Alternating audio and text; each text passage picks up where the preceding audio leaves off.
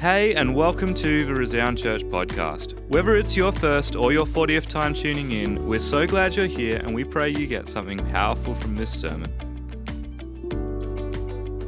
We are continuing on our Hebrews series this morning. I'm continuing on with Hebrews 8 and 9. Who's been enjoying the series so far? Yeah, awesome. That's so good. Well, I want to challenge us again this morning that if you have not been reading along with us, can you read along with us? Because God has placed something on my heart this morning that I believe He wants me to share with our church, which is great. But I also know that there'll be people in this place that have read Hebrews 8 and 9 this week, and God has given them something completely different. Completely unique for them. God loves to highlight things in the scriptures for you and I, and it may be different to someone else. So don't miss out on that opportunity to hear from Him directly through the Word of God. Catch up, read the Word, and see what God does in your life. Well, chapters 8 and 9 are all about the covenants, the old covenant, the new covenant. And there's a lot of referral to both of them and what they mean and what it means for us now here on earth and what it meant for the audience at the time. But before we get into that, let me give you a quick rundown of what the old covenant actually is. So the Israelites were enslaved in Egypt all those years ago, and God put on Moses' heart. He told him, I want you to go and get my Israelites out of Egypt. And Moses, along with the help of Aaron and his sister Miriam, they went back to Pharaoh and demanded that his people be let go. And after a series of events, the plagues, they eventually were able to be let go from Egypt. And then they go on these amazing journeys, parting the Red Sea. They see honey. They see the manna fall from the sky. They see water come out of rocks. They see all these incredible things. But along the way, they were on the path to the promised land. And they're human, so they fall away from God. Some people are worshipping other idols, other gods. Some people just forget about God altogether. And so God says to Moses, we need to do something about this. Can you go and build the tabernacle? And so He gives him really specific details about the tabernacle. Why? Because that tabernacle here on earth needed to represent what was in heaven. And so God said to Moses, please follow these precisely. And so Moses and the team, they went out and they built the tabernacle. Now, the purpose of the tabernacle is so that the Israelites were able to bring offerings and sacrifices. They would take them to the priests, so they might have sinned. They wanted to say thanks to God, so they go to the tabernacle. They offer or give an animal to the priest. The priest makes the sacrifice of the animal, and then they are made whole again and right with God in relationship with Him. So the priests at the time would play the middleman. You had to go to the priest in order for him to make the sacrifice to God for you. So that's the old covenant. You couldn't just, confront God. You couldn't just be in God's presence. You had to be made clean. And for that to happen, blood of an animal needed to be shed so that you could be made clean. Now we fast forward some time and we see Jesus. Before I get to that, let's read in chapter 8 of Hebrews. It actually has a direct quote from Jeremiah 31 to 34. Let's read that together. It says, "The days are coming, declares the Lord, when I will make a new covenant with the people of Israel and with the people of Judah. It will not be like the covenant I made with their ancestors when I took them by the hand to lead them out of Egypt. because they broke my covenant, though I was a husband to them, declares the Lord. This is the covenant I will make with the people of Israel. After that time, declares the Lord, I will put my law in their minds and write it on their hearts. I will be their God, and they will be my people. No longer will they teach their neighbor or say to one another, know the Lord, because they will all know me. Now, this happened way before Jesus walked the earth. It was a prophecy of what was to come. It was a prophecy of the coming of Jesus. And here in Hebrews, we see it quoted because it's so important. Jesus was planned well before we were even aware that he was a thing, that he was a part of God. And it was prophesied. You know, Jesus came to earth. And he walked the earth as a human being. He spent 30 years of his life learning and growing and sitting in the temples and wanting to know everything he possibly can. And then at the age of 30, he begins his public ministry where he begins to tell people what is to come, the kingdom of God, eternal life, who he was. And for 3 years, he embarks on that journey. And then we know that he goes and gets arrested. And so begins the Passion Week.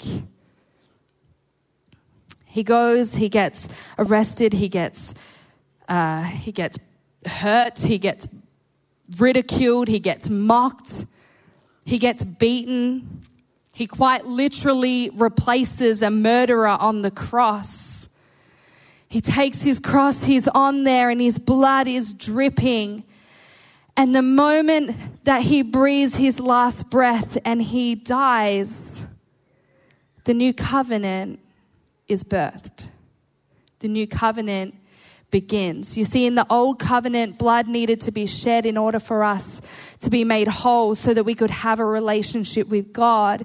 Well, Jesus came onto that cross. His blood was shed. He breathed his last breath. He died so that a new covenant was made, so that no longer do we need to go and make sacrifices, but now Jesus has died once and for all, and we no longer need to do that because we are set free. We are given this eternal inheritance from God.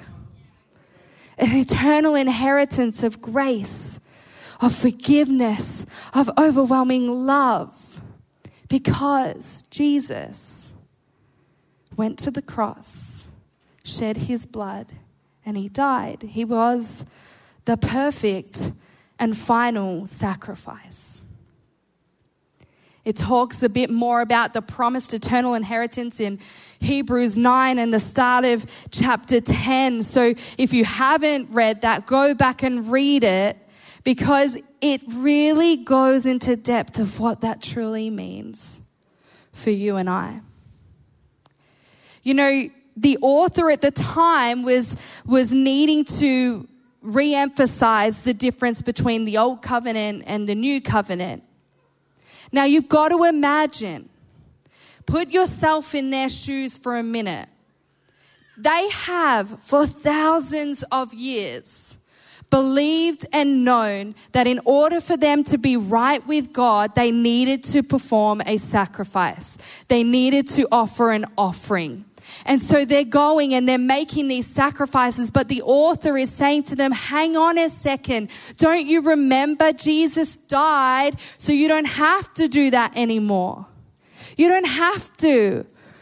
But I wonder, why did they keep going back to that? Is that not so much more work? Is it not so much harder to have to get an animal or make a sacrifice? Perhaps they had pressure placed upon them from those that didn't believe that Jesus was actually the Savior of the world. Perhaps they had parents, grandparents. No, we did it this way. You have to do it that way. Maybe it was just comfortable. Maybe they knew how to do it all and it was easy.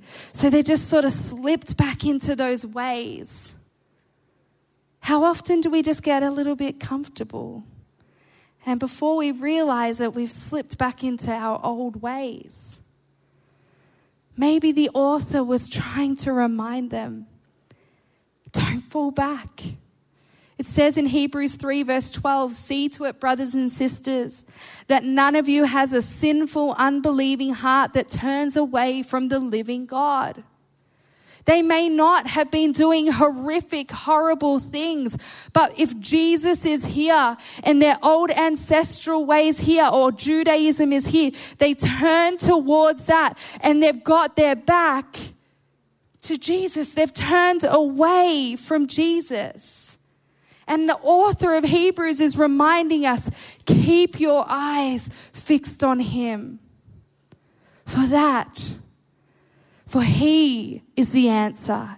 He who has set you free. He is all that you need to worry about now.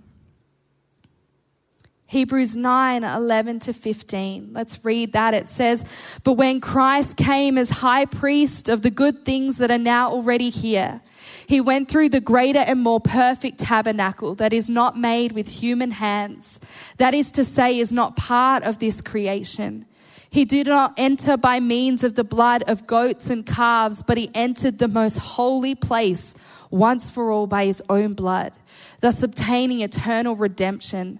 The blood of goats and bulls and the ashes of a heifer sprinkled on those who are ceremonially unclean sanctify them so that they are outwardly clean. How much more then will the blood of Christ, who through the eternal Spirit offered himself unblemished to God, cleanse our consciences from acts that lead to death, so that we may serve the living God. You know, a will is a piece of paper that you write who gets what when you die. Now, if you're alive, that will means nothing. It's just a piece of paper with some signatures on it. It has no purpose at that stage. But until you die, that's when it becomes something of significance. That's when it holds power.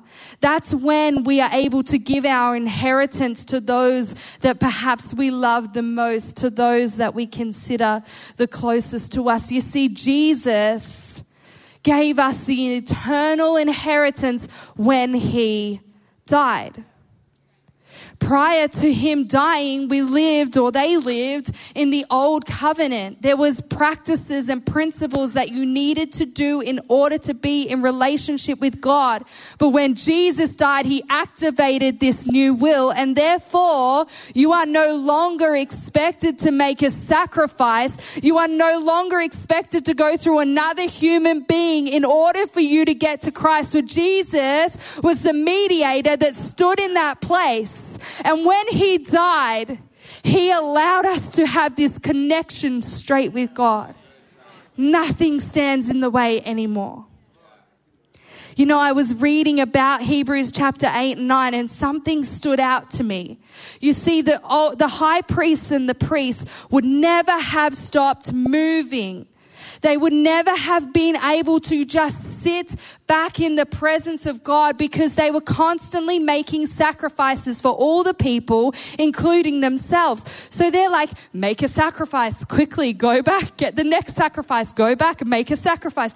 They're constantly moving. Can I tell you that when Jesus died, it says, let me read the scripture. It says Hebrews 1 verse 3. He is the radiance of the glory of God and the exact imprint of his nature, and he upholds the universe by the word of his power. After making purification for sins, he sat down at the right hand of the Majesty on high. He sat. Do you understand the significance of he just sat? Because when he was on the cross, he said, it is finished. It is done. He no longer needs to run around like crazy. No. He sits at the right hand of our Majesty. Oh gosh, that gives me peace. to know that I don't serve a God that's running around like crazy trying to make everything right, because he already did. He already has. So he sits at the right hand of God. You know, if we now live in this new covenant where we are not expected to do certain things in order to be in relationship with God other than accept Jesus Christ as our Lord and Savior, then what is expected of us? What actually makes us different? I want to change that word from expectation to desire. I don't actually think God expects you to do something, but rather he desires you to do something. You see, there may be people in this room today that have been told you're a mistake. Maybe you were told you were unplanned. Maybe you were told that you weren't wanted. Maybe you were told you were inconvenient. Oh, you're just wasting my money. Because of you, I can't work more. Because of you, the bills are higher. Can I tell you right now, there was never a moment where God believed you were an accident. There was never a moment that God believed you were unplanned. There was never a moment that he thought you were inconvenient. In fact, he, the God, the creator of the universe, made you. He planned for you. He has a desire for you. He has a will. He is ready to meet you if you are willing to step into relationship with him. So it's a little bit less about expectation and a little bit more about desire. You see, Jesus is the perfect example. We're called to live like Jesus. He is perfect. We will never reach that perfection, for we are human. However, we are called to look at him as an example. And as we do, as we model his behavior, we begin to look different to the people of the world. I worked at McDonald's from the age of 14 and 9 months. Yep. I went to a Christian school. My whole upbringing, my whole schooling, I should say. I lived in a Christian home with pastors as parents. Anyone yell sheltered? Nah, not really. Mum and Dad were pretty good. But I was sheltered. I was sheltered because I walked into McDonald's and I was like, what the heck is going on here? And you'd always get that ripe old question. Can you cover my shift on Sunday morning? I was like, oh no. I'm like, do I just say no and like leave the conversation, or do I say no and explain, I've got church, sorry? And more often than not, I'd be like, oh, no, I can't, sorry, like, I've got church. And a lot of people actually knew I had church because my sisters had worked there before me. They all knew we were churchies. That was our title, oh, you're the churchies. And not to make it so much worse, every Sunday night after our night service, half the church flocks to McDonald's, and it's just like, hi, guys. I'm with this group of weirdos. No, they weren't weird, but sort of. But we're just different. We're different. We have different values. We have different beliefs. And that the moment that they knew that you were a churchy, it was like, ooh, you don't swear then, do you? Oh. It's like, oh, I try not to. Oh, you don't go out and get drunk then? No, not really. Oh, you don't sleep with your boyfriend then, right? Like no sex before marriage. No, I don't do that. There was these questions that were awkward. and confronting. And for them, it was like I had to live by these rules or else I was a bad Christian. But rather what I believe is that I wasn't having to live by those rules, but it was that I was choosing to live by those rules because I was looking at Jesus as my model and I was challenged by the way he lived. So I chose not to do some of those things. I chose to be a bit different. I chose to have those awkward conversations because I wanted to just honor and glorify my God, and that is how I did it. Church, in this new covenant, it's less about you having to go and make a sacrifice, but rather it's about you being the living sacrifice. It's about you laying yourself down daily for the purpose of the kingdom. It's about us going into our workplace knowing I am here today for more than just my work. I am here to spread the good news of Jesus Christ by the way that I live. I don't walk into my school with my Bible. Hey, do you know Jesus? No. But I walk in strong and confident in who I am in Christ. So when questions come at me, why do you not do that? Because I want to honor my God. Because I want to glorify my God. Because I know that I am actually able to not do that without fear of rejection. Because I actually don't really worry too much about what you think. And in actual fact, I worry a whole lot more about what God thinks. I'm not scared of him. I'm in awe of him. His reverence overwhelms me. And I want to bring glory and honor to him. Cobes, you can come up. You know, we said earlier that Jesus was the mediator. He came and he took place of a human so that we no longer need to go through man, through woman to get to God, but instead we can just be in relationship with him. So if Jesus died for you, now what? Do you just live freely in knowing that you are forgiven? Do you just live however you want to live because of God's grace? Or if you truly and wholeheartedly accept Jesus Christ as your Lord and Savior, it says in Romans 12 verse 2, do not conform to the pattern of this world, but be transformed by the renewing of your mind. Then you will be able to test and approve what God's will is, his good, pleasing, and perfect will. I don't want my will for my life. I'll sell myself short. Because God's will is far greater, far better, far bigger than I could ever dream or imagine. When I accepted Jesus into my heart, I allowed him to transform my mind. I allowed him to transform my heart. It's a daily thing.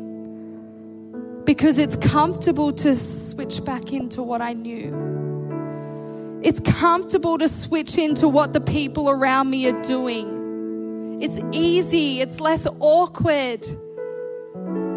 But I want to allow the creator of the universe to come and just transform me. It's worth it. It's worth it. You know, we're going to sing in a moment with the band. And I asked them to sing Nothing But the Blood. This new covenant that we now live in was only made possible through the blood of Jesus. What can wash away my sin? Nothing but the blood. What can make me whole again? Nothing but the blood. Not the blood of the animals, but the blood of Jesus Christ, the Son of God, the one who now sits at the right hand of our Creator. It was His blood that has made us whole. His blood that has set us free. His blood that has offered us our eternal inheritance. It is His blood who makes you who you are today. So as we sing this song this morning, really, really think about the words. Oh, Jesus, would you make me whole again? Jesus, would you wash me white as snow?